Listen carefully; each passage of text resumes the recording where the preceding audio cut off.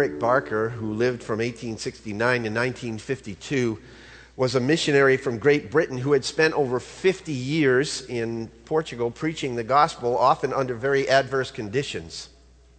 During World War II, the situation became so critical that he took the advice to send his wife and 8 children to England for safety. His sister and her 3 children were also evacuated on the same ship. Barker remained behind to conclude some mission matters. And the Sunday after Barker's loved ones had left, he stood before the congregation and he said to them, quote, "I've just received word that all my family have arrived safely home," unquote. And then he proceeded with the service as usual. Later, the full meaning of his words became known to the people. As he had been handed a wire just before the meeting, informing him that a submarine had torpedoed the ship that they were on, and everybody on board had drowned.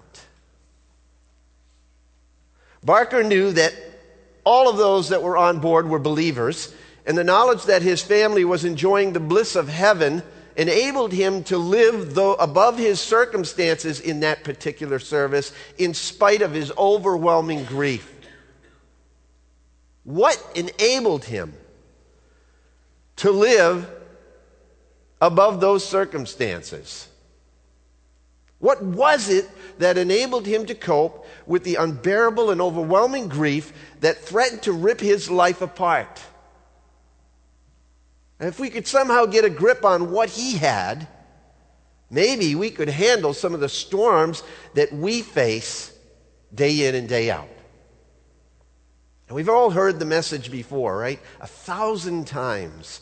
Christians should be living above their circumstances. Don't worry, be happy. Is that right? Tell that to the husband of 3 girls that just lost his wife to cancer. Tell that to the woman who just had her second miscarriage in 3 years. Tell it to the guy who's already spending next week's paycheck on this week's necessities. Tell it to the 21 Coptic Christians who were paraded down the beach knowing that they were about to lose their lives for their faith at the hands of ruthless terrorists. How do we learn to cope? How can we have peace of mind in a world gone nuts? Well, the answer can be found, believe it or not, in something that we often see plastered on the back of minivans, usually loaded with screaming, hyperactive children. It's bumper sticker theology. You've seen it before. Goes like this: no God, no peace. No God, no peace. That's what missionary Eric Barker clung desperately to after he had heard the news about his family. You see, Barker knew that everyone on board that ship was a believer, as I said earlier, in Jesus Christ. And the knowledge that at that very moment his family was in heaven, in the presence of Christ, enabled him to go on and preach that sermon in spite of his intense grief. That knowledge didn't remove the pain from him, it took away the despair. His stability was not rooted in a quaint worldly saying like, "Don't worry, be happy." Rather, it was grounded in the timeless truth of the fact that he knew God and therefore he could know peace. I don't think there's a single one of us in this room that wouldn't want to know the secret to maintaining peace of mind through the storms of life.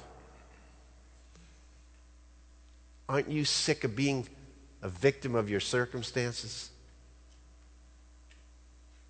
We all want and need peace in our lives. You might say, "But I know Christ as my Savior, and I still worry and experience turmoil inside of my heart all the time." And it might be that you need to take a step back and actually look at how you're applying what you know about God and whether or not you really do know God. Do pastors really ever say that? Question their congregation as to whether they really do know God? If there was anyone that could teach us something about maintaining peace of mind in the storms of life, it has to be the Apostle Paul. Tucked away in a Roman prison, abandoned by friends, unable to personally go and help deal with the problems that he was dealing with the Philippian church, having his name dragged through the mud by false teachers and not being able to defend himself, I would imagine that he must have experienced just a tad bit of anxiety under the circumstances. However, in the midst of all that, it seems he had a pretty settled heart, pretty settled mind. A peace of mind that was beyond our understanding, beyond what you and I would expect if anyone was qualified to teach us the right stuff on being at peace in spite of all the junk that's going on in our lives. I think he was. And so he does. Basically, he boils it down to two things in the text we're going to look at today. Having the right attitude and acting in the right way. Those two things. Pretty simple, huh? Yeah. Look at Philippians chapter 4. Philippians chapter 4, verses 4 through 9. We're only going to cover 4 through 7 this morning, but I'll read them. Rejoice in the Lord always. Again, I will say, what? Rejoice. Let your gentle spirit be known to all men. The Lord is near. Be anxious for nothing, but in everything by prayer and supplication with thanksgiving, let your requests be made known to God. And the peace of God, which surpasses all comprehension, will guard your hearts and minds in Christ Jesus. Finally, brethren, whatever is true, whatever is honorable, whatever is right, whatever is pure, whatever is lovely, whatever is of good repute, if there is any excellence and anything worthy of praise, dwell on these things. The things that you have learned and received and heard and seen in me, practice these things, and the God of peace will be with you. See, there's a cause and effect relationship involved here for the Christian. And Paul, like Eric Barker, knew exactly what that cause and effect relationship was. And the first thing that he launches out with for us is that maintaining the right attitude brings the peace of God to guard us. That's in verses 4 to 7. That's what we're going to look at this morning. In a staccato style, Paul rips off 4 rounds of commands here in these verses. And just as if he stepped in with an AK-47 and started firing, the first shot jolts us into attention. In the middle of all the pain, all the suffering, and the unfairness of life, Paul's first command is, be joyful. Be joyful. Verse 4.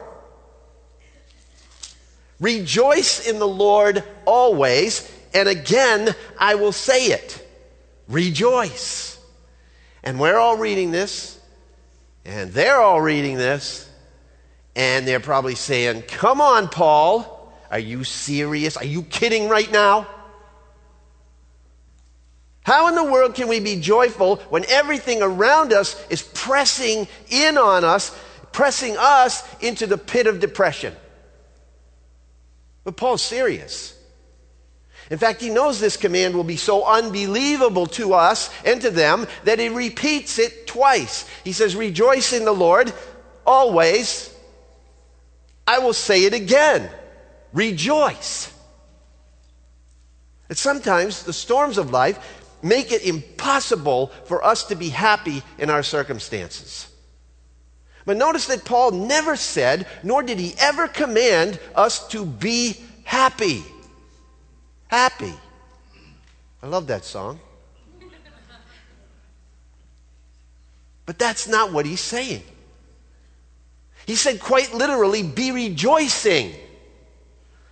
And contrary to the mantra that we hear repeated in countless Christian circles, he did not say, be rejoicing in your circumstances. We hear that all the time, don't we? Oh, rejoice in your circumstances. Be above your circumstances. Don't be under the circumstances. Rejoice in them. What did Paul say here? Be rejoicing how? In the Lord. In the Lord. Now there's a grand difference between those two things, isn't there? Happiness that rises and falls with the ever-changing tides of life is shallow, it's surface emotion. But the joy that is immersed in the life of Jesus Christ has depth, it has stability, and ultimately it has true joy. Picture a massive hurricane raging over the ocean. On the surface of the sea, the violent winds whip the water into giant waves. It creates a scene of havoc and chaos. Yet, a mere 25 feet below the surface, the waters are clear and calm. And the fish there go on living their lives, totally unaware of the thunderous tumult just above them. Here's the thing. Where there is depth, there is peace in the Christian life. Dallas Willard defined joy this way. Joy is a pervasive sense of well-being. Joy is a pervasive sense of well-being. It's a pervasive sense based on the realization of how things really are in the kingdom of God, which is in our midst through the truth of who we are in Jesus Christ. Is that right? Let me say that again, just so you'll get it. It's a pervasive sense of well-being based on the realization of how things really are in the kingdom of God, which is in our midst through the truth of who we are in Jesus Christ. Jesus said in John chapter 17, "These things I have spoken to you, that my joy may be in you and your joy may be made full." He wasn't just blowing smoke in our face, was he? What things was he speaking to us? What things was he talking about? These things I have spoken to you. Well, actually, that was in John 15 that he made those words, that statement. And in John 15, the things that he was speaking to people was the fact that he was the true vine, our source of everything. For apart from him, we can do nothing, Jesus said, correct? Everything we need in life is found in the true vine, Jesus Christ. And if we abide in him, if we dwell in him, if we press into him and live deeply in him, really live in him, joy, Jesus says, is the final word. Full joy. That's how Paul could write in 2 Corinthians chapter 6 and verse 10, that in the midst of some very, very trying times in his life, even as he was facing the threat of death, he could write these words, "I am sorrowful, yet always rejoicing." Those two things seem so far apart. But that's the idea of a pervasive sense of well-being. It is, as Dallas Willard continues, a realization of what's really going on in the world under God's sovereign rule. Are you getting a little picture of that? True joy cuts through everything. Even to the point that we can recognize and anticipate that our moment of passage from this earth into eternity with Christ will be one of great joy. You feel that? Now there's a person that knows the full joy of Christ. You ever known a person like that? That couldn't wait to pass from this world into the next? It's incredible. You know that they are walking in the kingdom of God when you hear them talk like that. You see, that's why we must rejoice in the Lord, Paul says. That's why we must rejoice in the Lord. It's a command. That's our basis for it. that we rejoice in the Lord. That's where it becomes pervasive. Again, Willard explains, our part in living in the kingdom is to keep Christ as fully present as we can and to thank God for his grace in helping us where we can't. We rejoice in the Lord. It's something for us to do, Paul says. It doesn't just land on our head from outer space. It seems odd that Paul would have to command us to be joyful, doesn't it? But look around. Do you see joy among Christians very often? Do you see it on their face? That reminds me of a story Chuck Swindoll once told about a lady at a supermarket near his church who was at the checkout hurriedly transferring her items from the cart to the counter. Behind her waited a man neatly dressed in a gray suit, very sober-looking guy, straight and unemotional. As the woman caught sight of him, she said, "Excuse me, sir, but are you a minister?" The man replied, "No, I've just been sick for a couple of weeks." How real do we think the kingdom of God is? Do we seek to live as if it is true now in our lives? Because it is. If we have true joy in the Lord, it's going to show. Turn back to Proverbs chapter 15, verse 13. Well, you don't have to turn there, but I'm going to read them to you. Proverbs 15:13 says, "A joyful heart makes a cheerful face, but when the heart is sad, the spirit is broken."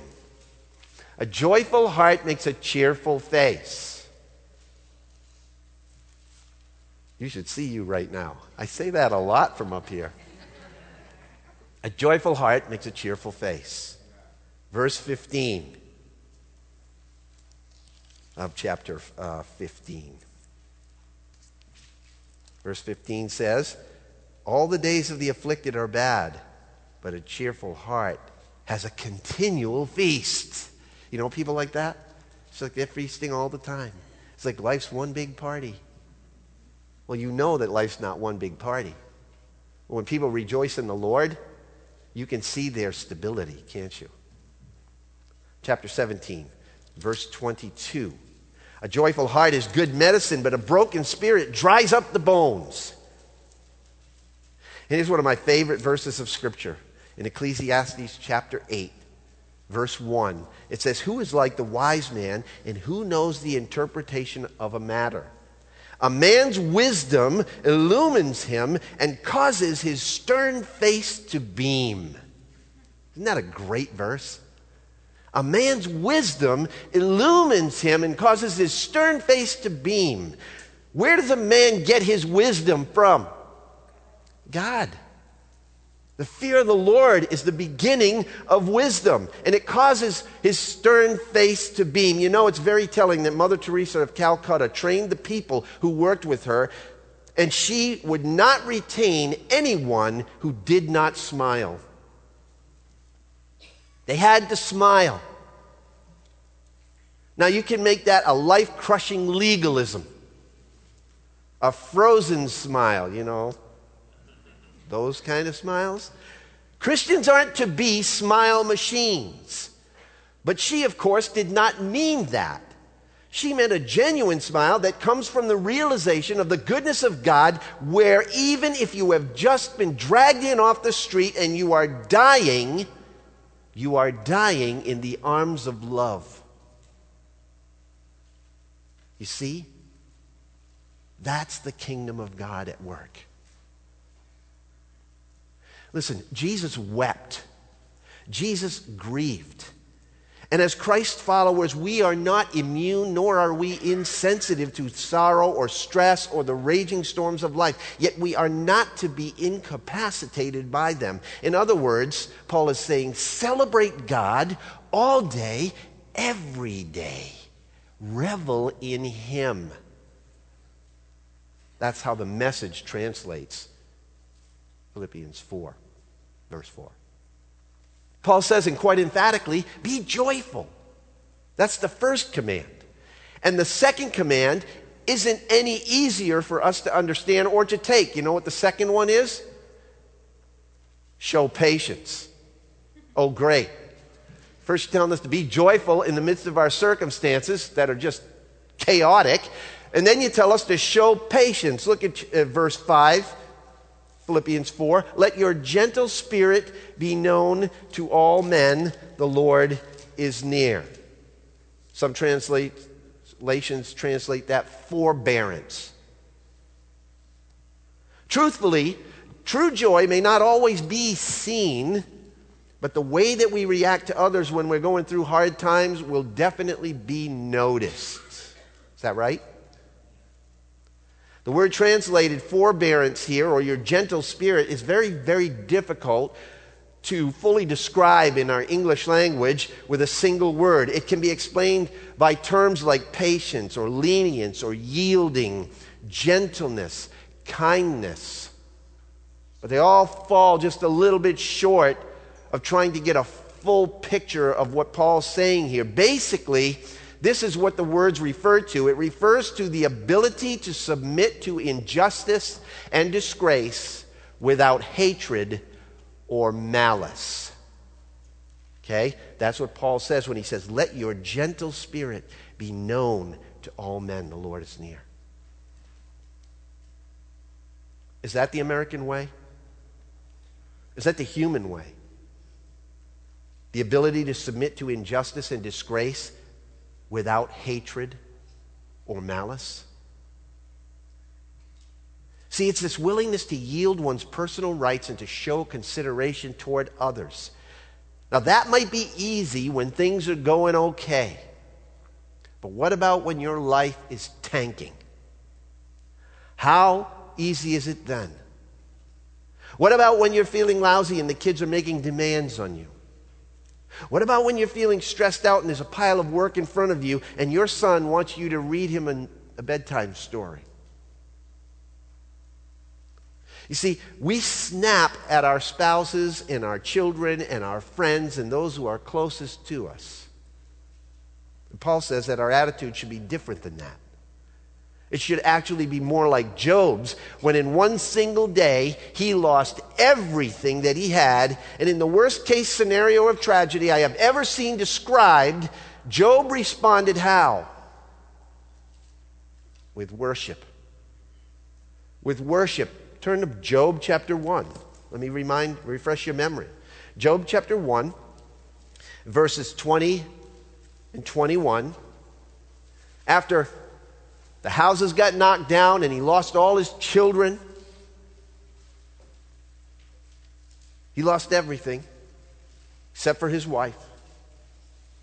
And Job arose in verse 20 and tore his robe and shaved his head, and he fell to the ground and he, say it, worshipped. He worshipped. And he said this, he said, naked I came from my mother's womb, and naked I shall return there. The Lord gave, and the Lord has taken away. Blessed be the name of the Lord. And through all this, Job did not sin, nor did he blame God. That's forbearance. That's a picture of it. Listen, let me pass on some great insight to you from another pastor, which clarifies what the scripture is teaching here in Philippians 4. God is not glorified when you act happy about horrific things. That's what we might call unreasonable theology. Unreasonable theology. He's glorified when in the deepest possible pain that you experience in your life, you still find a way to say, I trust you, God. Help me. That's what Paul's talking about. Christ was the ultimate example of this. He experienced hell on earth, yet he did not open his mouth to revile or to complain or to whine. 1 Peter chapter 2, verse 19. We read these words, for this finds favor if for the sake of conscience toward God a person bears up under sorrows when suffering unjustly. For what credit is there if when you sin and are harshly treated, you endure it with patience? But if when you do what is right and suffer for it, you patiently endure it, this finds favor with God. For you have been called for this purpose, since Christ also suffered for you, leaving you an example for you to follow in his steps, who committed no sin, nor was any deceit found in his mouth, and while being reviled, he did not revile in return. While suffering, he uttered no threats, but, here it is, kept entrusting himself to him who judges righteously. Trust in God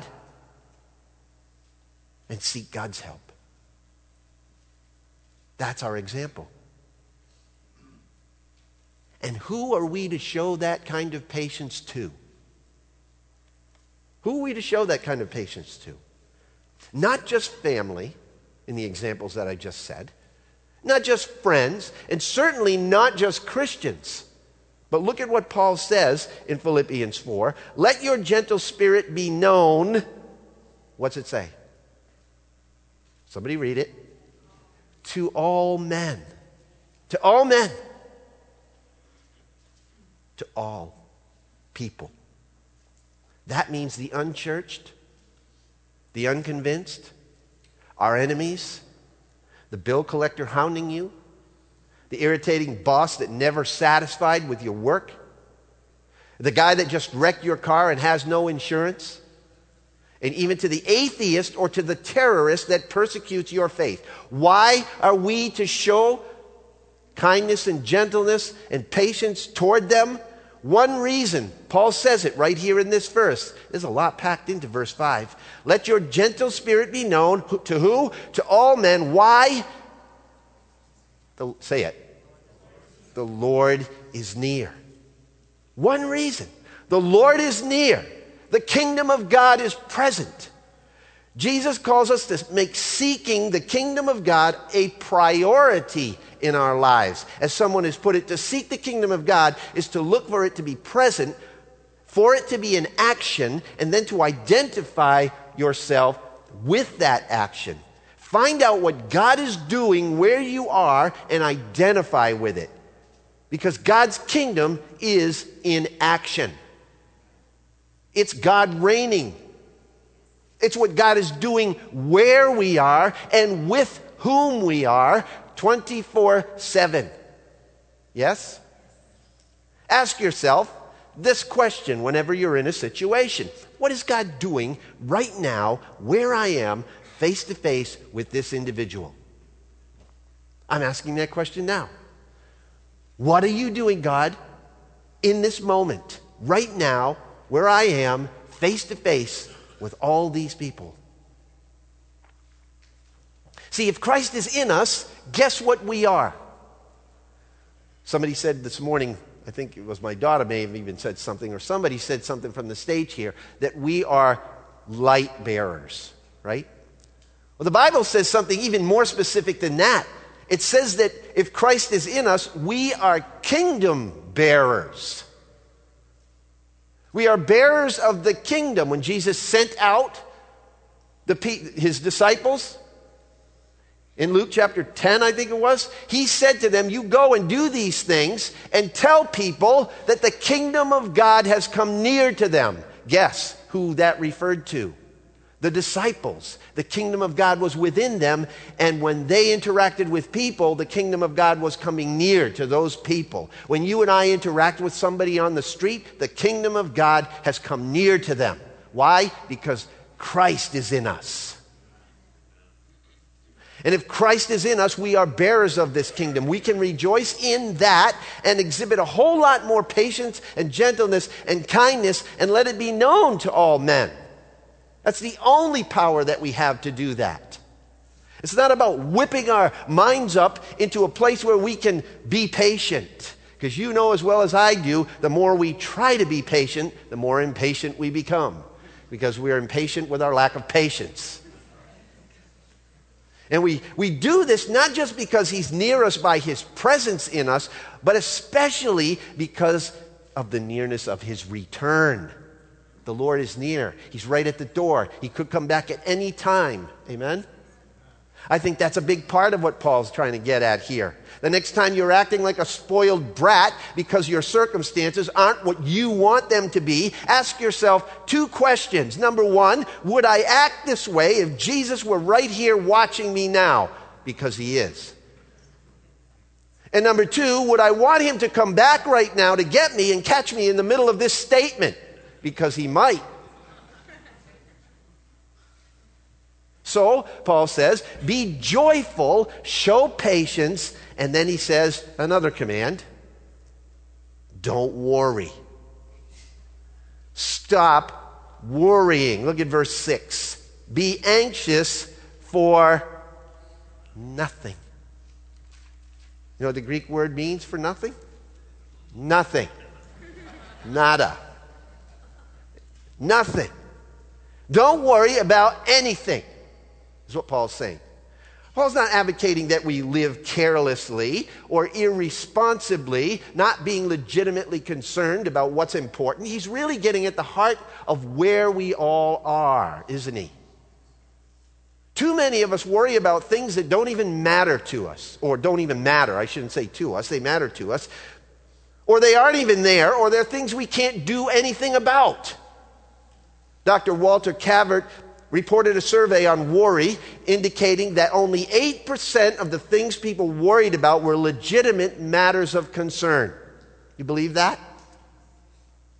You worriers out there?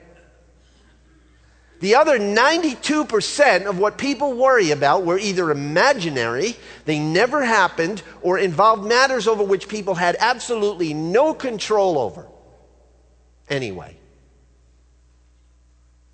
And the Greek word here for anxious literally means dividing the mind. The English word worry is rooted in a German word which means to choke or to strangle, and that's exactly what worry does, isn't it? It tears our minds off of the things that are stable, like Jesus and his kingdom, and it strangles our faith. Corrie ten Boom once said that worry does not empty tomorrow of its sorrow, it empties today of its strength. You know what worry does? Worry drains us. How many know that? Paul says, be anxious for nothing. In other words, don't worry about anything, not even one thing. That's the literal meaning. And Jesus drove this point home on the Sermon on the Mount in Matthew chapter 6. You might want to turn there for this one. Matthew chapter 6, you probably are familiar with this passage, beginning in verse 25, going all the way down to verse 34. Jesus says, for this reason I say to you, do not be worried. Don't be anxious about your life as to what you'll eat or what you'll drink, not for your body as to what you'll put on. Is not life more than food and the body more than clothing? Look at the birds of the air. They don't sow, they don't reap, they don't gather into barns, and yet your heavenly Father feeds them. Are you not worth much more than they are? And who of you, by being worried, can add a single hour to his life? And why are you worried about clothing? Observe how the lilies of the field grow. They do not toil, they do not spin. Yet I say to you that not even Solomon in all of his glory clothed himself like one of these. But if God so clothes the grass of the field and is alive today, which is alive today, and tomorrow is thrown into the furnace, will he not much more clothe you, O you of little faith? You know who he was speaking to. He wasn't speaking to people like us. He was speaking to people who had no food and had no clothes. Don't worry, he says then, saying, what will we eat, or what will we drink, or what will we wear for clothing? For the Gentiles eagerly seek for all of these things, and yet your heavenly Father knows that you need these things. But here's the kicker. Seek first his kingdom and his righteousness, and all these things will be added unto you. Seek first his kingdom. Where Christ is. The principle is basically this. The presence of worry or anxiety, total anxiousness in a believer's life indicates an absence of faith in the believer's heart. Without faith in God, there is no peace of mind. no matter how you cut it. Matt Chandler writes, he says, what would you have to be anxious about anyway? He's writing to Christians. There's not a square inch of all of creation in which God isn't present and sovereign. Is that right? You believe that? Then seek his kingdom first and you won't worry about the other stuff. See, if we could get our heads out of our heads this idea that the future is something God simply knows, and get into our heads the idea that the future is a place where God already is. And that he doesn't just know about the past and sees the present and know about the future, but that he stands outside of time and space and reigns over all of it sovereignly, simultaneously. What in the world would we be anxious about? If you will be honest about your life, you will admit that God has never failed you, has he? He has never failed you. He has never let you down. He may not have always given you what you wanted or orchestrated your life according to your desires or taken your advisement on his providential care for you. But when it comes right down to it, he has never, ever failed us, has he? You may have felt distant from God at times.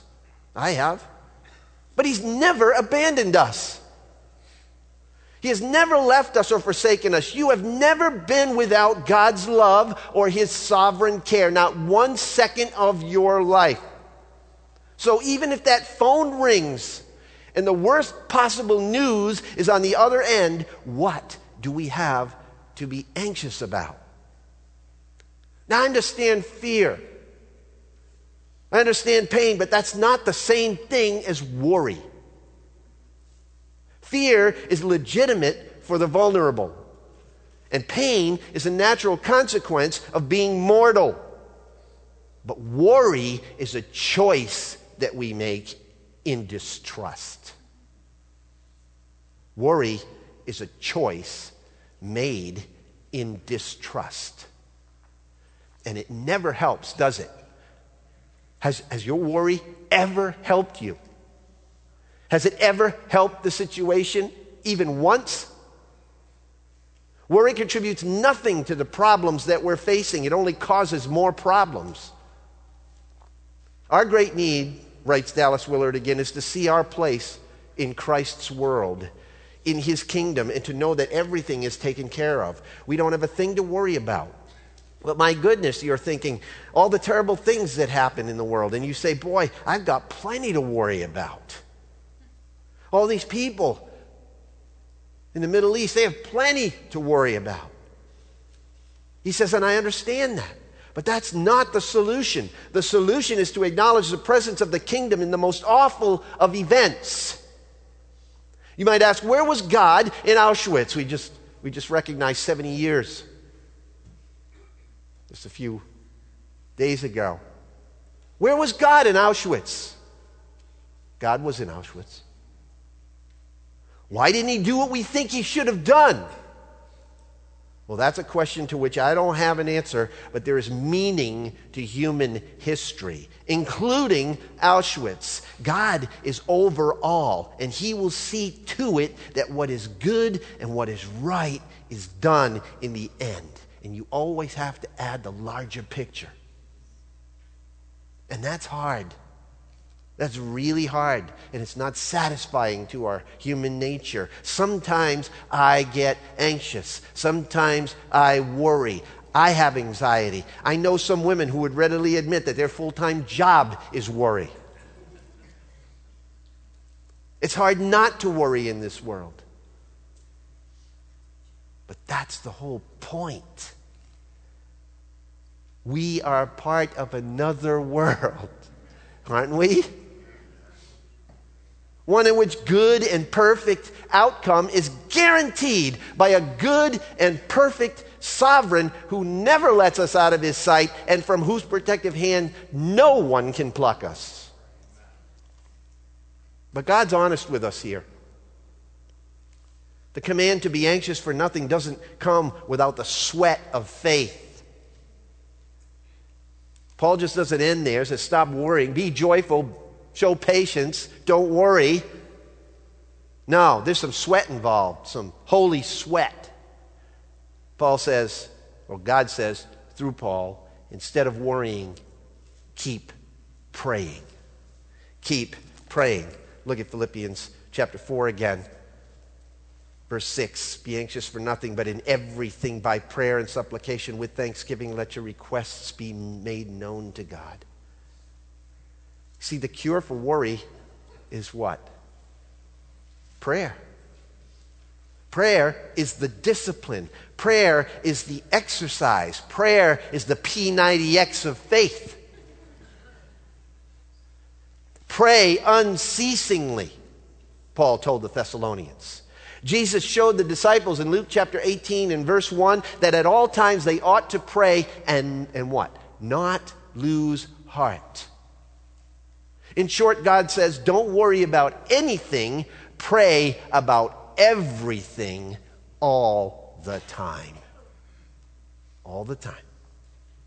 How many of you have ever seen pictures of the eye of a hurricane? I have this memory burned into my head. As a child in school, we saw a short film shot from the cockpit of a plane flying through a hurricane into the eye. It was an incredible thing, and I've always remembered it. At first, you couldn't see a thing except turbulence and chaos, and then bang, just like a veil was being pulled away, there was complete calm, sunshine, blue sky even. That oasis of peace, the eye of the storm, was completely surrounded by forces that were wreaking havoc and destruction. Yet in the midst of all of that, there was peace. My friends, if you don't take anything away from today other than this, take this. Jesus is the eye of the storm. In the midst of the raging unrest, there is peace in the eye. Prayer flies us into the eye. Get it? I love this idea. Thanks to a book I recently read, it helps me think of it like this. In reality, worry and prayer are of the same essence. Did you ever think about that? Worry and prayer, same essence. They are both a rehearsing of circumstances, a mulling over, a kind of mental and emotional chewing on something. But in worry, there is no connection, no traction, no relational receiver. It's like spinning our wheels. Worry is like traveling in a rocking chair. Get that in your mind, right? You're just going back and forth, getting sick. But when we pray, you know what we're doing? We're worrying at God. Remember that phrase. Okay? I love it. We're worrying at God. We're directing it somewhere. We take those anxieties and direct them Godward. We take them to Him, and of utmost importance, we hand them over to Him. We leave them with Him. Here's an idea, novel idea for you. Instead of worrying, pray and let God worry. He's got a lot to worry about, and He can handle it. That's not original with me, by the way. Martin Luther said that. Why not pray and let God worry? Truth be known, if we didn't worry, there would be this huge gap left in our minds and our attitudes. Paul says that we should fill that gap with the multifaceted aspects of prayer. Paul uses a number of words here, each referring to different aspects of prayers that we should be praying. The first word for prayer here is simply referring to general prayer. We're bringing our fears and our insecurities and our anxieties to God. We're turning to Him in thoughts and in feelings, bringing Him into the equation. You know what it is? It's a worshipful attitude of mind. That's what the first word for prayer means. It includes adoration, recognizing Him as the only one who can really do something about our situation. We humbly admit that we are small in comparison to His infinite wisdom and creativity. And we rehearse His attributes and realize all of a sudden that our minds are being drawn into the fact that God is over all things and nothing is impossible with Him. And that's where it starts. That's where the peace starts coming in. And the next thing Paul says is supplication. Simply put, these are the help me God prayers. We're laying it out. Our needs, our fears, our hopes, our inability to solve the issue, the fact that we need God to step in and take over in very specific ways. That's what supplication refers to. Then there's the aspect of prayer that we tend to forget. This other thing that Paul says about prayer, yet it is so essential. Paul says we need to pray with thanksgiving. When we're struggling, we often forget to thank God for the times He has delivered us, for the fact that He can deliver us and will in one way or another, and that whatever way it is that He delivers us, it is going to be for our good. You see, God is good all the time. It's not just a stupid little saying that we say and everybody repeats like a bunch of robots. God is good all the time. It's really an acknowledgement that He is good no matter what.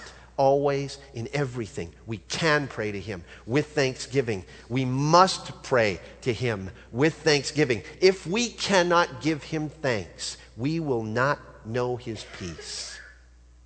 If we cannot give Him thanks, we will not know His peace. As someone recently put it, thanksgiving and worry cannot occupy the same space. You ever try that? Oh, I'm really worried about this. Thank you, God. It doesn't work. Right? Thanksgiving, here's another good one that you can remember today. Thanksgiving is worry's kryptonite. You can't worry if you're giving thanks. It totally annihilates it. Thanksgiving annihilates worry. The fact is, when it's all said and done, we realize that God has a purpose for everything that happens in our lives, and it's always for our good. And so in everything, we can give Him thanks. Not for everything, but in everything.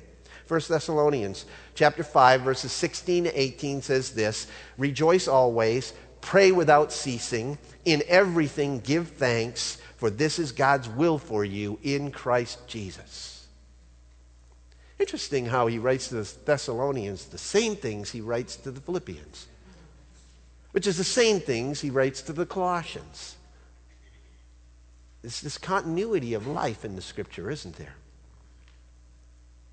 I've always loved Anne Lamott's simple statement about prayer. She says, the two greatest prayers I know are, help me, help me, help me, and thank you, thank you, thank you. And that's true. When anxiety comes knocking on the door of our hearts and minds, and we let prayer answer that door, with adoration and supplication, with thanksgiving, when we make our deepest requests known to God, and that kind of attitude there reaps an effect. Remember earlier I said there's a cause and effect relationship? The effect is what Paul says right here. Verse 7. And the peace of God, which surpasses all comprehension, will guard your hearts and your minds in Christ Jesus. It's a peace of mind that blows away all human understanding. See, our continuing problem, however, is that when we're experiencing stormy times, and we look everywhere else for peace, don't we? We make our requests known to the church. We make our requests known to our friends, our neighbors, everybody else first. And we forget that God should be our first resort, not our last. Or we look for peace in a bottle of wine, or a handful of pills, or in a binge night on Netflix, or a screenshot of porn. We think that if we can just get away from all of our stress for a little while, and so we raid the refrigerator, or worse yet, we run into the arms of another man or another woman, other than our spouse. See, we look for it in all the wrong places, and we wonder why there's no peace in our lives. World leaders try to find it through political negotiations, and they're looking for it everywhere but where it really resides. William M. Peck said, "There will be no peace as long as God remains unseated at the conference table." And that includes our own lives as well as political life. It's not man's idea of peace that we need. That is a flash in the pan. It gives you a quick fix and then it fades. We need a peace that originates with God, a peace that goes deep and lingers long, and long after the initial flares of good feelings have burned away. And where does that peace come from? It comes from having a vibrant, personal, real relationship with Jesus Christ. D.L. Moody once commented that a great many people are trying to make peace, but that has already been done. It's finished. God has not left it for us to do. All we have to do is enter into it. Christ has already made peace with God, and he's given us the power and capacity to make peace with each other and with ourselves. See, maintaining the right attitude brings the peace of God to guard us like a sentry on watch. The peace of God gives us a settled spirit and a settled mind. It prevents anxieties from growing within and doubts from entering from without. But too often, that's where we end, with an attitude. But Paul doesn't end it there. It's not enough to maintain the right attitude, but as we go further, we must manifest the right actions. And that's what we're going to cover next time, the rest of this passage. Years ago, there was a contest held in which artists were given an invitation to paint a picture of peace. The entries were eventually narrowed down to 2. The first artist had interpreted perfect peace by painting a quiet lake cradled high in the lonely mountains. The second artist, however, painted something different. He painted a thundering waterfall with the branch of a birch tree bending over the foam. And on the fork of that limb, wet with spray, sat a robin undisturbed in her nest. Undisturbed. Many of us would love to be able to identify with that picture. Our lives may be filled with stress and anxiety that doesn't look like it's going to easily go away. But in applying what God's Word has to say today about genuine joy in a relationship with Christ and developing an attitude of prayer, you know what? We can gain an unshakable calm, even in the middle of the storm.